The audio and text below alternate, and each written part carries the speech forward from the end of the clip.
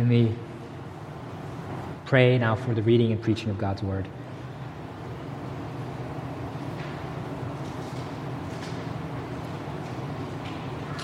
Heavenly Father,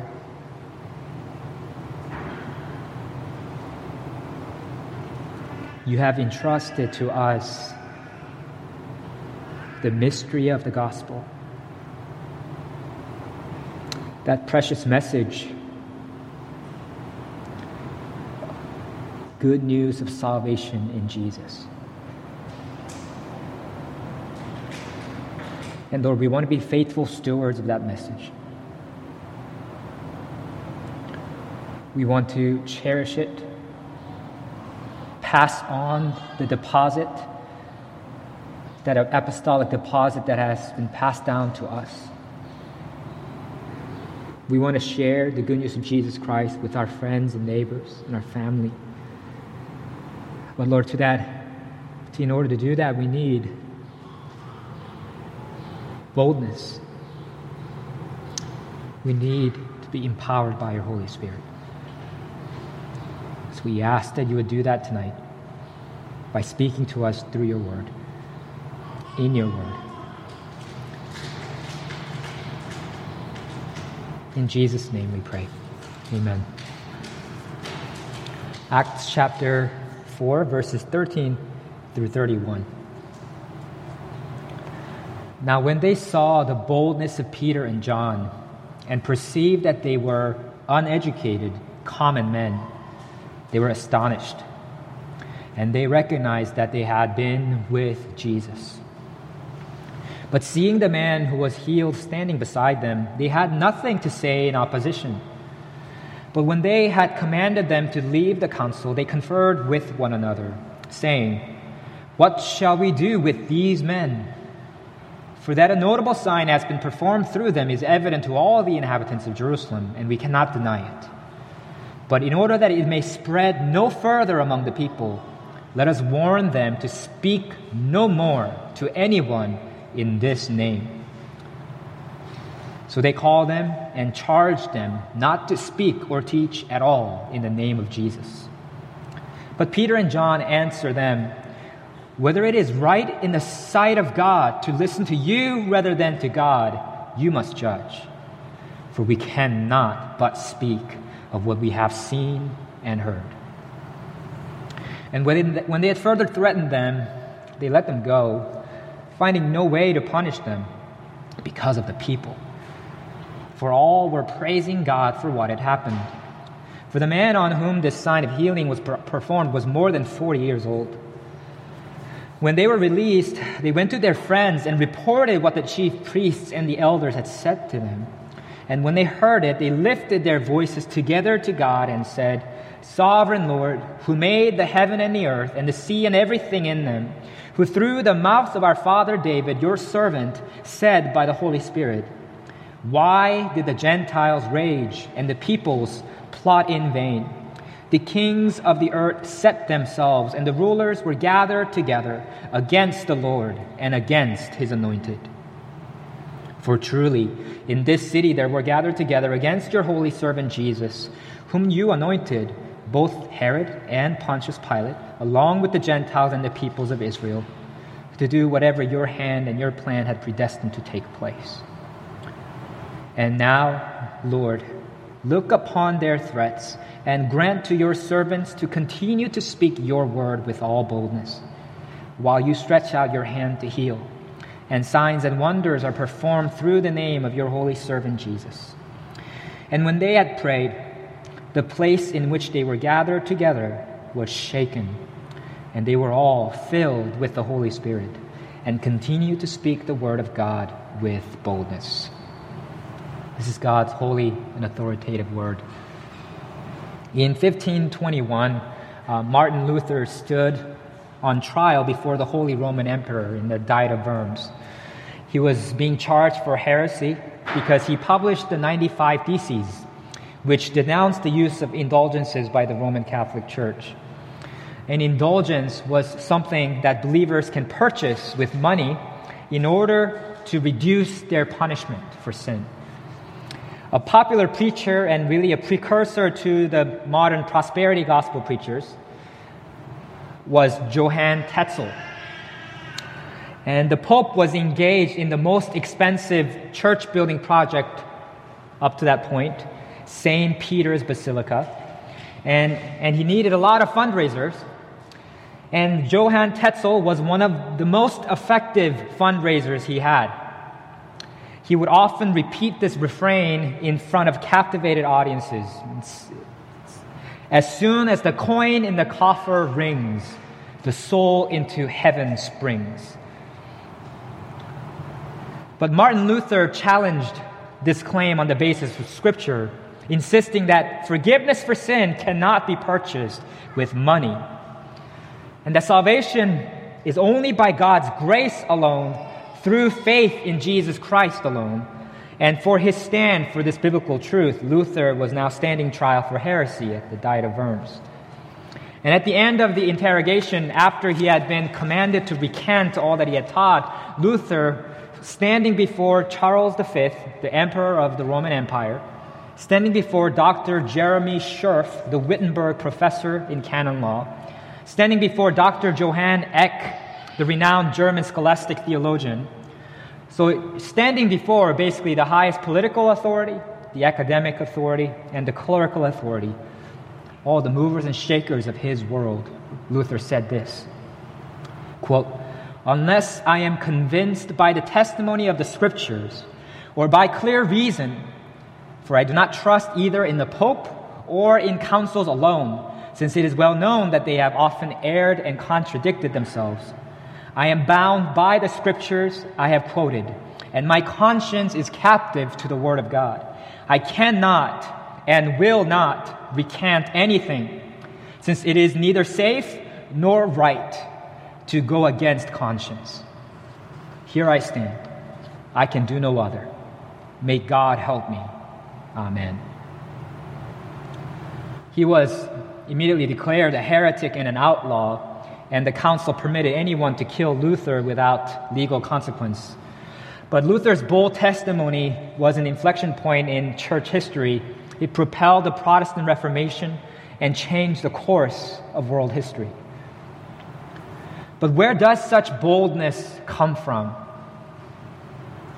What is its origin? What is the basis for such boldness? If you're like me, there have been times you didn't feel bold at all.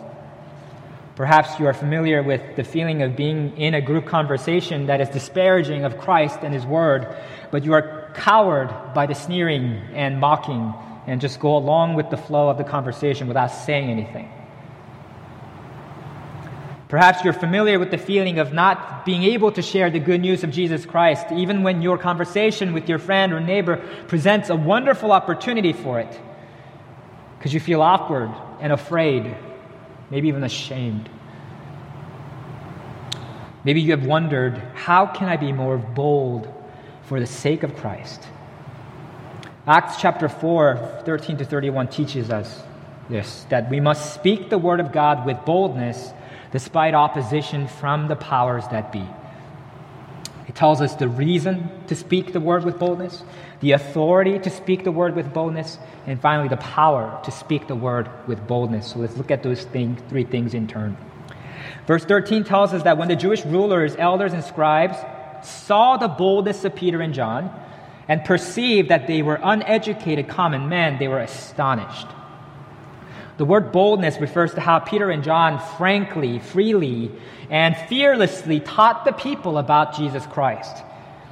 But it's not simply their boldness that astonishes these Jewish rulers. It's their boldness despite the fact that they were uneducated common men.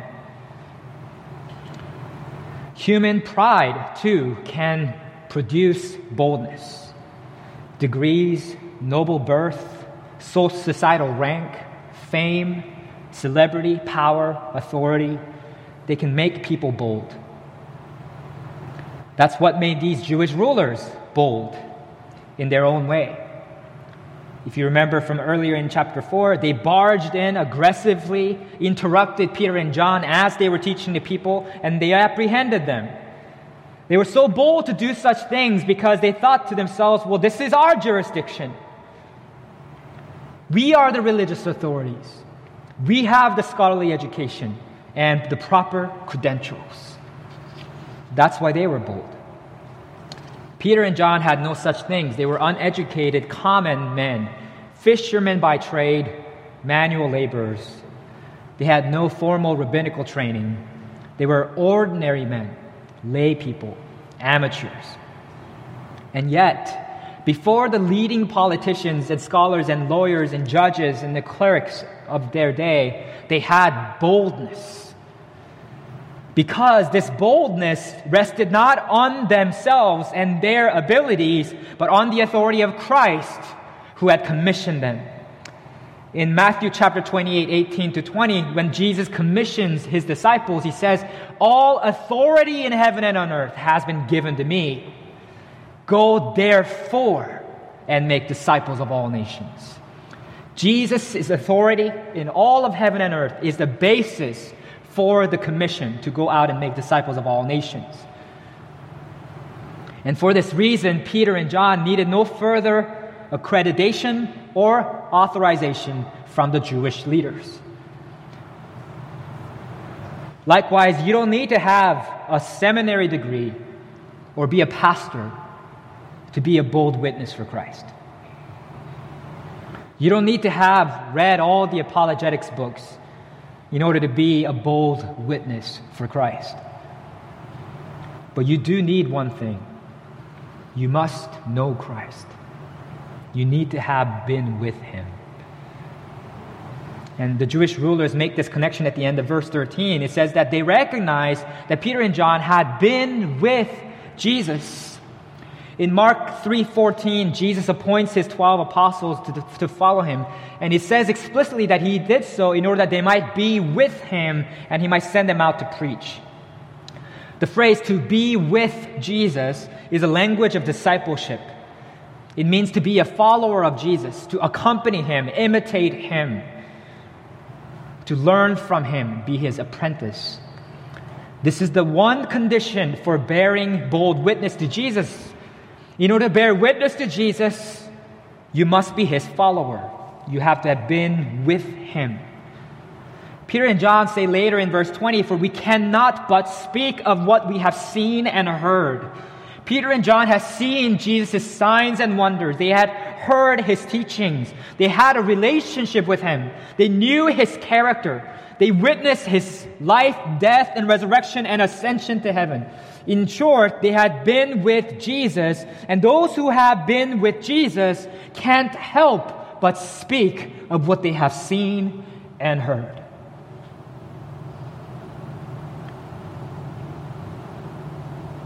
Because Jesus is so real to them, so compelling to them, they can't be silent. Peter and John can't help but speak of what they have seen and heard, but in contrast, the Jewish rulers are silenced. It says in verse 14, "But seeing the man who was healed standing beside them, they had nothing to say in opposition." The proof of the authority and power of the name of Jesus is clearly in display here, with the man who had been born lame now standing, healed beside them. So the Jewish rulers have nothing to say because the proof is right there in that man. They can say nothing to contradict Peter and John's claims. And you would think that this would lead them to faith in Jesus, but it doesn't. It says in verses 15 to 17, "But when they had commanded them to leave the council, they considered with one another, saying, 'What shall we do with these men? For that a notable sign has been performed through them is evident to all the inhabitants of Jerusalem, and we cannot deny it. But in order that it may spread no further among the people, let us warn them to speak no more to anyone in this name.'" This is in stark contrast to the congregation's response to Peter's sermon earlier in Acts chapter 2, verse 37. When they heard Peter's teaching, it says that they asked themselves, "Brothers, what shall we do?" In contrast, here the Jewish rulers in our passage, in chapter 4, verse 16, asked themselves, "What shall we do with these men?" They are not concerned with the claim of the gospel of Jesus Christ, the claim of God's word upon their lives. They're not concerned with reforming their own erroneous beliefs, and are instead only concerned with shushing up Peter and John, who's become a nuisance for them. Instead of listening to their message, they're only concerned with shutting them up. This is the kind of hard-heartedness that our sinful human hearts are capable of. These Jewish rulers have witnessed a clear miracle. They call it themselves a notable sign, a sign that points to the work of God. They admit that it is undeniable, and yet still they try to figure out a way to silence the first Christians. They don't want the teaching accompanying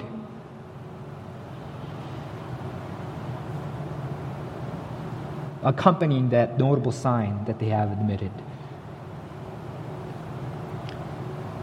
Here's clear proof that faith is a necessary, divinely appointed means by which God saves us. It's impossible to demonstrate the truth of the gospel in such a way that no faith is necessary.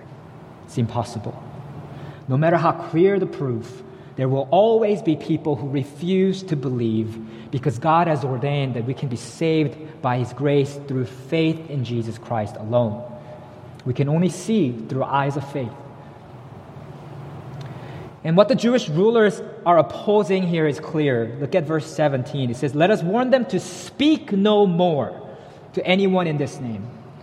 And again in verse 18, they charge them not to speak or teach at all in the name of Jesus.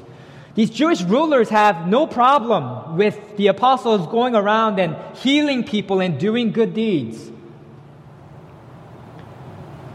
But they do have a problem with their speaking in the name of Jesus.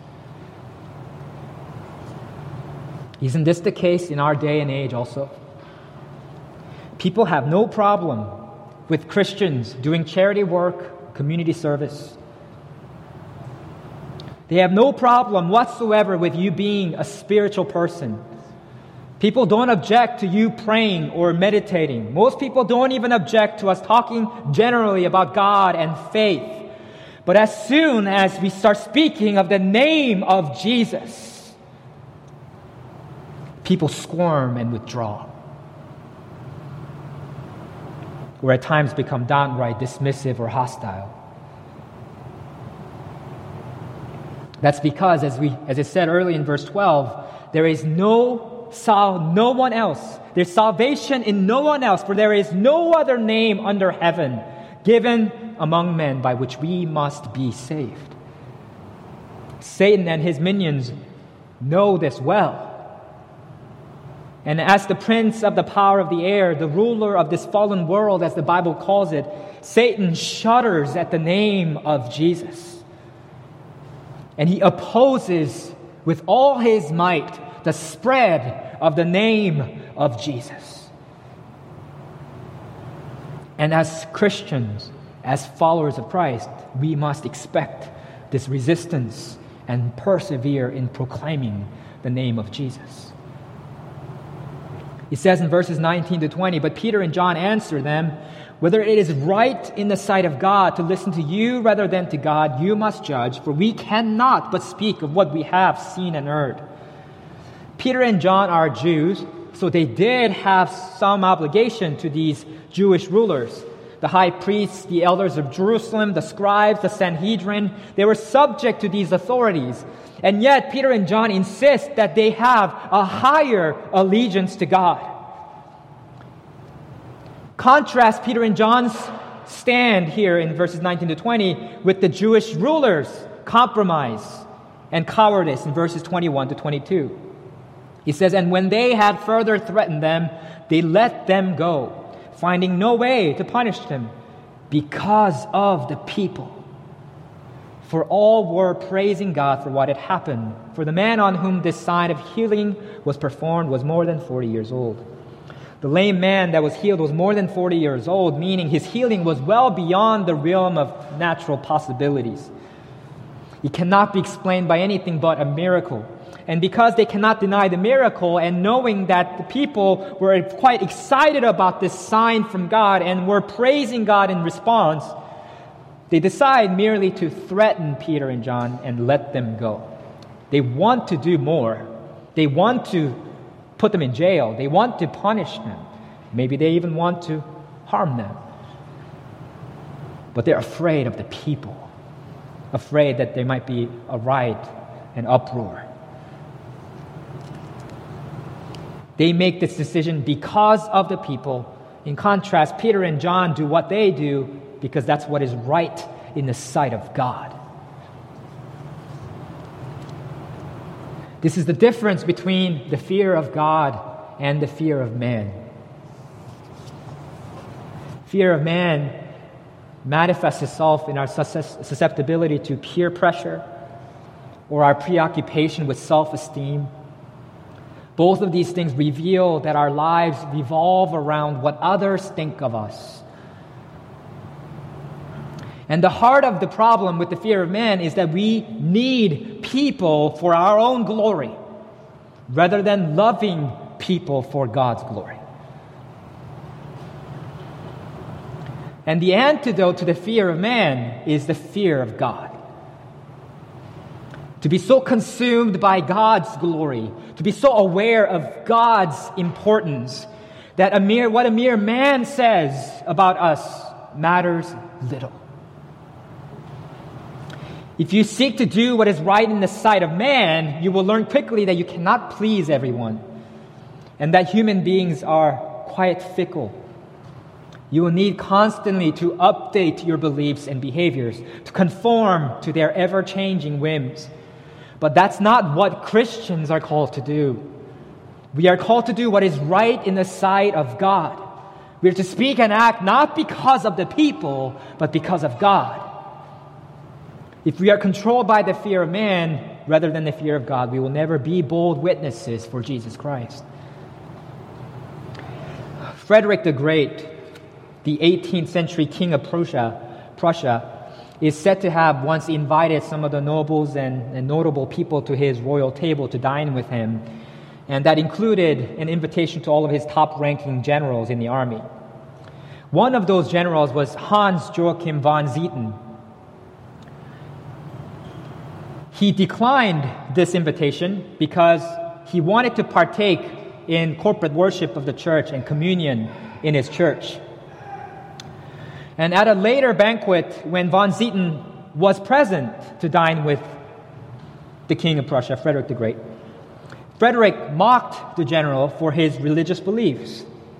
And the other guests gladly joined in on the fun, joking about the Lord's Supper, making fun of General von Zieten. And finally, the general stood up and respectfully addressed the monarch. Quote, "Our Majesty knows well that in war I have never feared any danger and have everywhere boldly risked my life for you and my country. But there is one above us who is greater than you or me, greater than all men. He is the Savior and Redeemer who has died also for your Majesty and has dearly bought us with his own blood. This one I can never allow to be insulted, for on him I repose my faith, my comfort, and my hope in life and death." And then the general asked to be excused. The stunned guests silently trembled, realizing that von Zieten very well might get killed. However, Frederick recognized von Zieten's quality of character and knew that he was exactly the kind of man he wanted as his courageous general. And so he quickly grasped his hands and asked his forgiveness and requested that he remain. He promised that he would never again allow such a travesty to be made of sacred things.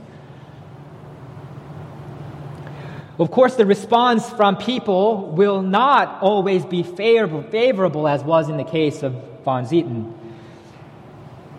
In certain parts of the world, it will lead to overt persecution and even martyrdom. Even in free and open democratic societies like ours, Christians can face ostracism and discrimination for standing firm on their beliefs. Remember what Jesus told us in John 15, verse 20. A servant is not greater than his master. If they persecuted me, they will also persecute you. But regardless of the outcome, we must speak the word of God with boldness despite opposition from the powers that be. Why? Because there is salvation in no one else.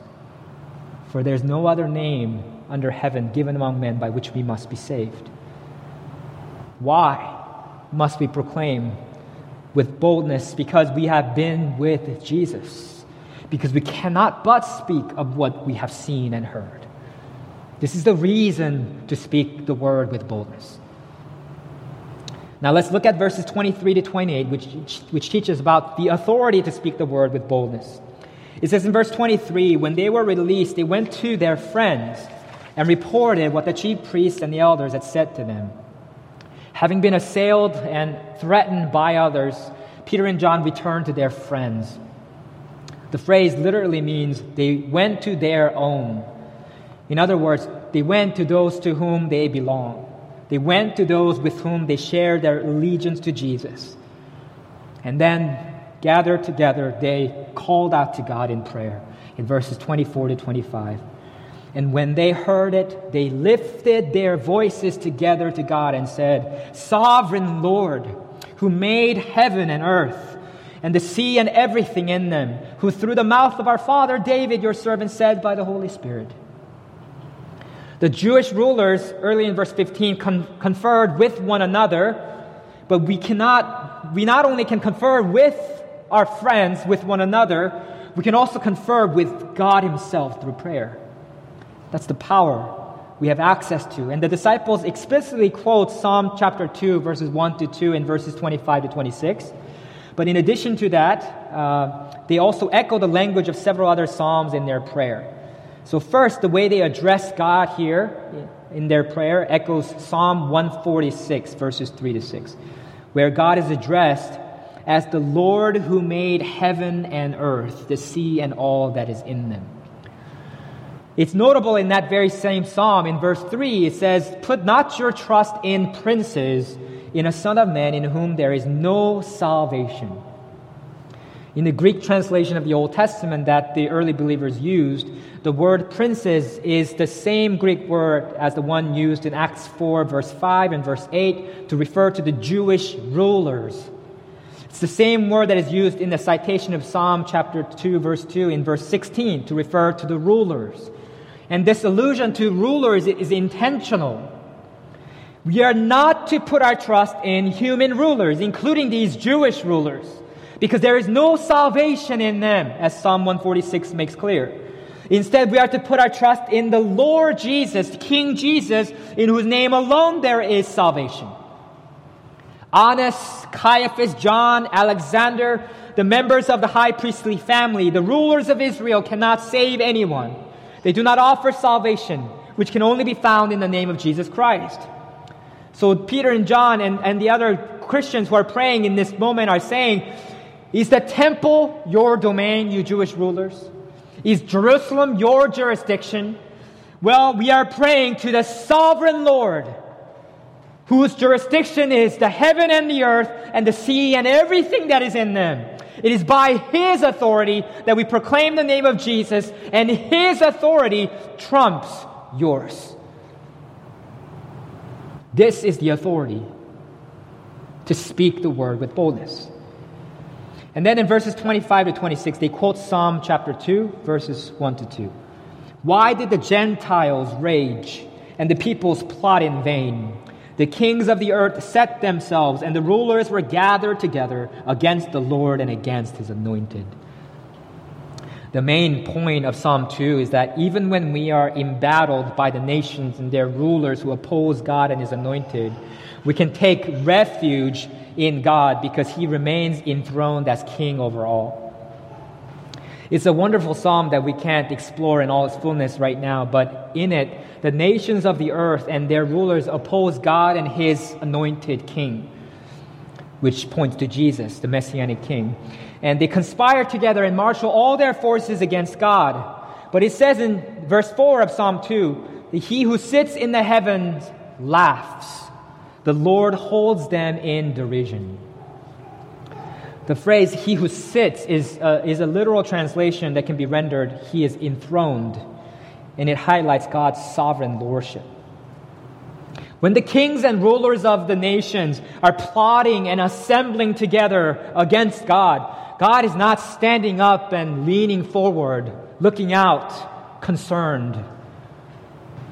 God is not pacing around, racked with anxiety as the nations are gathering together and marshaling their forces. No, he is rather sitting and laughing. When I was a young boy, I used to love wrestling with one of my uncles. Being an undersized but spirited boy that I was, I always thought I had a fighting chance.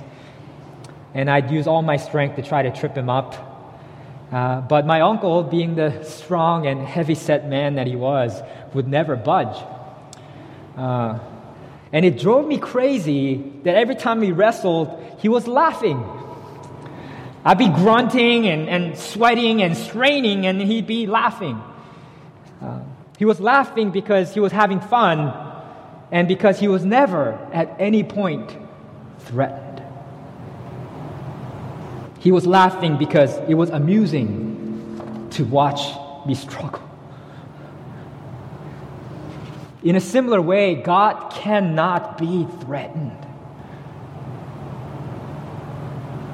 He is the sovereign Lord. The word Lord means master. And this is highlighted further by the repetition of the word servant, which can also be translated slave in verses 25, 27, 29, and 30. We are God's servants. King David is God's servant. Jesus was his holy servant, the set-apart servant, special servant like no other. God is the sovereign Lord, the master, and there is no higher authority. He is not accountable to anyone. He is not subject to anyone. He can do as he pleases. That's what it means to be sovereign. And then verses 27 to 28 explain the significance of this reference to Psalm 2. For truly in this city there were gathered together against your holy servant Jesus, whom you anointed, both Herod and Pontius Pilate, along with the Gentiles and the peoples of Israel, to do whatever your hand and your plan had predestined to take place. Jesus is the Lord's anointed king mentioned in Psalm 2. He is the one whom God has appointed to reign forever over all the people. But the kings of the earth set themselves up against him. They gathered against him. Both Herod Antipas and Pontius Pilate. They represent respectively the Jewish ruler and the Gentile ruler. Along with the Gentiles and the peoples of Israel, including all the Jewish elders, scribes, high priests, the Sanhedrin, the Jewish rulers, were gathered, all conspiring against the Lord to oppose Jesus Christ. But they are saying, the early Christians are saying, it was all in vain, because they could not stop what God's hand and plan had predestined to take place. Verses 27 to 28. The reference to Jesus as God's servant is an allusion to Isaiah 53, where Jesus is described as the suffering servant of the Lord, who bears our iniquities, our sins and transgressions, and dies on the cross in our place, so that we might be forgiven and redeemed from our slavery to sin. And these rulers of the earth thought that they had gotten the better of Jesus, the Lord's anointed, by crucifying him. But God raised him from the dead triumphantly, and Jesus ascended into the right hand of God the Father, there to reign forever. And that's the word. That's that good news of Jesus and his reign, the salvation that is found in the death and resurrection of Jesus. That is the word that we are to boldly proclaim. And it's because we are commissioned by the unimpeachable sovereign Lord. And because we are commissioned by the ascended Lord Jesus, who reigns from the right hand of the Father, we have the authority and the warrant to speak the word with boldness. But where does the power to speak the word with boldness come from? We've looked at the reason to speak the word with boldness and the authority to speak the word with boldness. But where do we get the power to do so? Authority is the right to do something. Power is the might to do something. Authority authorizes you to act in a certain capacity. Power enables you or empowers you to act in a certain capacity. And we see the answer in verses 29 to 31. And now, Lord, look upon their threats and grant to your servants to continue to speak your word with all boldness, while you stretch out your hand to heal, and signs and wonders are performed through the name of your holy servant Jesus. And when they had prayed, the place in which they were gathered together was shaken, and they were all filled with the Holy Spirit and continued to speak the word of God with boldness. This is a very challenging prayer, and I think if we are honest with ourselves, we'd admit that the way these believers pray is quite different from the way modern-day Christians pray. Imagine that you were threatened with bodily harm and charged to never again speak in the name of the Lord Jesus by the very people who killed our Lord Jesus just over a month or so ago. How would you respond? How would you pray? We might pray for God's protection from their threats. We might pray for God's wisdom about how we might go about preaching the gospel in light of these new threats. We might pray that God would change these rulers' hearts for a change of policy so that one day in the future we might speak God's word. But the early church doesn't do that. They do not pray for protection from the threats of the Sanhedrin. They do not pray that they might be spared from persecution and execution. They are completely disposed to the will of God as His servants, or better, as His slaves. Instead, they pray that God would help them to continue to speak God's word with all boldness. They're not concerned for their safety and well-being, but for the exaltation and the spread of the name of the Lord Jesus. That's what drives them. And this is why this passage began with the mention of Peter and John's boldness in verse 13, and it ends with the prayer for continued boldness in verse 29 and 31.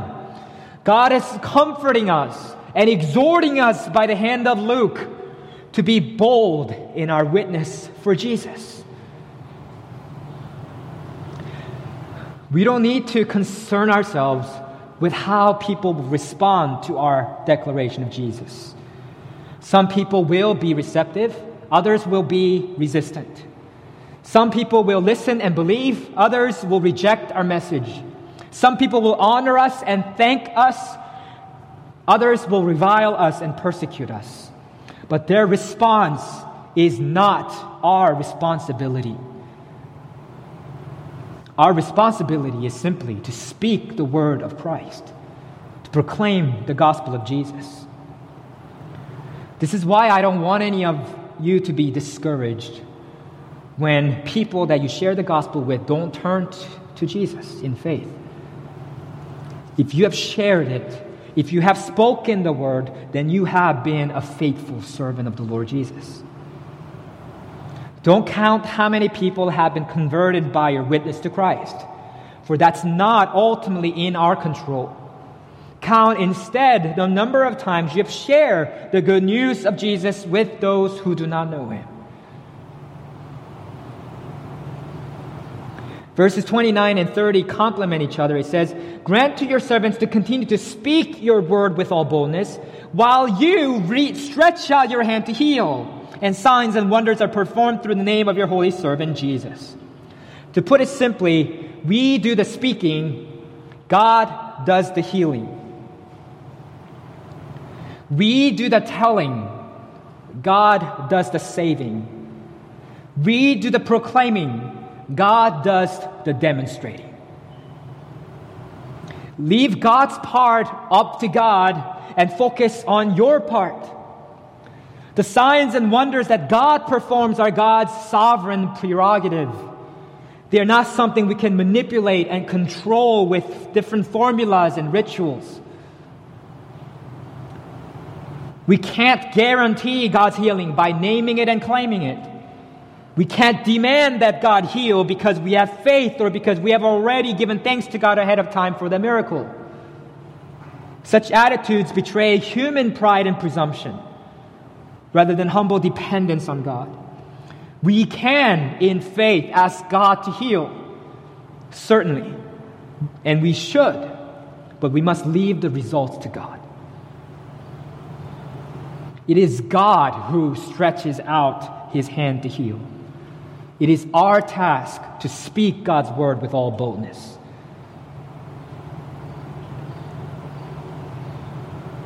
Let me bring your attention back to the way Scripture is described in verse 25. It says that God, through the mouth of our father David, said by the Holy Spirit. What that means is this: the author of Scripture ultimately is God. The humans who write it or speak it are merely instruments, the means through which God speaks. It is, therefore, the Scriptures are inspired by God. They are inerrant. They are infallible. It is what God said by the Holy Spirit. And when God speaks, things happen. Creation obeys because He is the sovereign Lord with all authority in heaven and earth. This is why the gospel is the power of God for salvation to everyone who believes. This is why Paul says in 1 Corinthians chapter 2, verses 4 to 5, that his speech and his message were not in plausible words of wisdom, but in demonstration of the Spirit and of power, so that your faith might not rest in the wisdom of man, but in the power of God. Don't worry about appealing to the wisdom of man. Don't worry about being eloquent and powerful in speech. With the ability you have, with the knowledge you have, just speak the word and let God verify the proclamation of His word with His power. 19th century pastor and preacher Charles Spurgeon once said this: "There seems to me to have been twice as much done in some ages in defending the Bible as in expounding it. But if the whole of our strength shall henceforth go to the exposition and spreading of it, we may leave it pretty much to defend itself. I do not know whether you see that lion. It is very distinctly before my eyes. A number of persons advance to attack him, while a host of us would defend him. Pardon me if I offer a quiet suggestion. Open the door and let the lion out. He will take care of himself. Why, they are gone. He no sooner goes forth in his strength than his assailants flee. The way to meet infidelity is to spread the Bible. The answer to every objection against the Bible is the Bible. Let the Word of God out. Let the lion demonstrate his power. Speak the Word with boldness and let God work in power through it."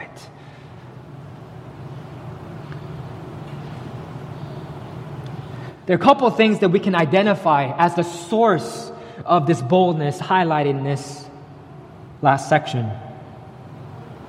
First, there is a contrast between the gathering of the enemies of God and the gathering of God's servants.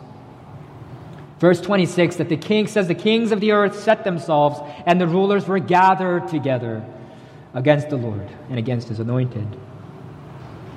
Verse 27 says, "For truly in this city were gathered together against your holy servant Jesus, both Herod and Pontius Pilate, along with the Gentiles and the peoples of Israel."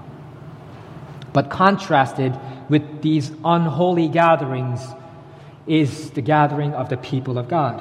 He says in verse 31, "And when they had prayed, the place in which they were gathered together was shaken." There's a physical manifestation of the power of the Holy Spirit where His people are gathered together. Brothers and sisters, the enemies of God have gathered themselves together.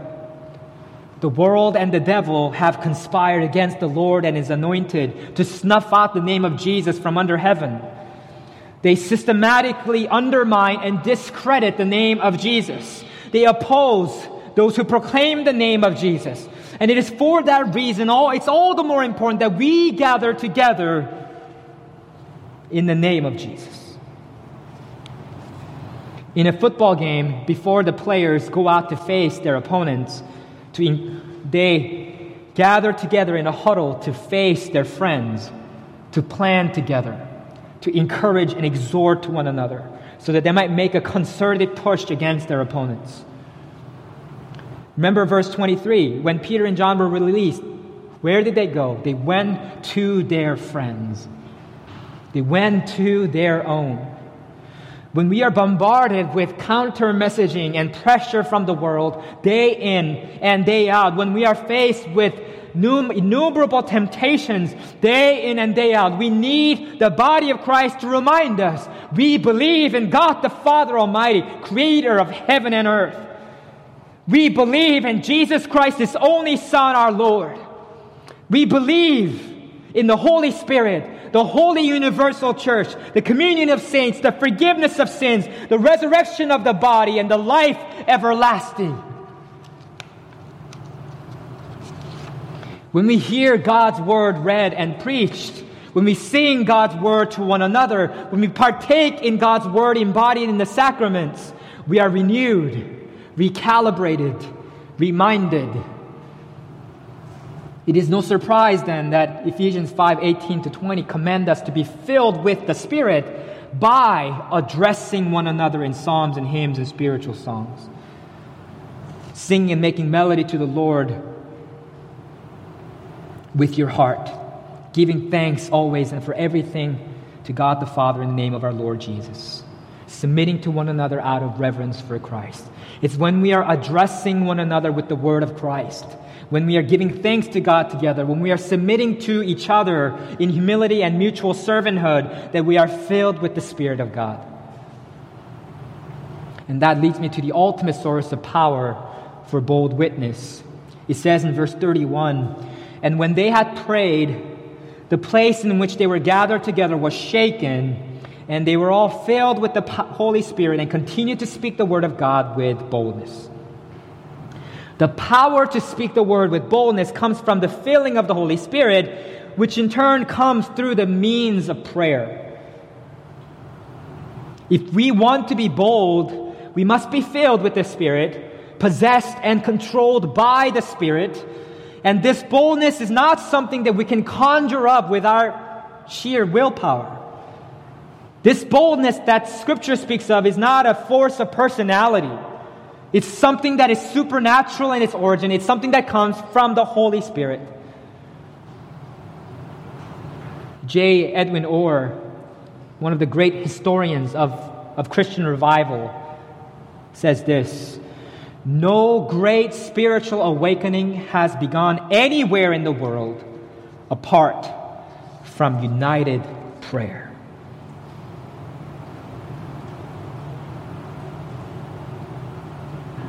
We see again and again throughout the book of Acts that the early church's success in the spread of the gospel had nothing to do with brilliant human strategy, well-packaged programs, or sociological and marketing principles.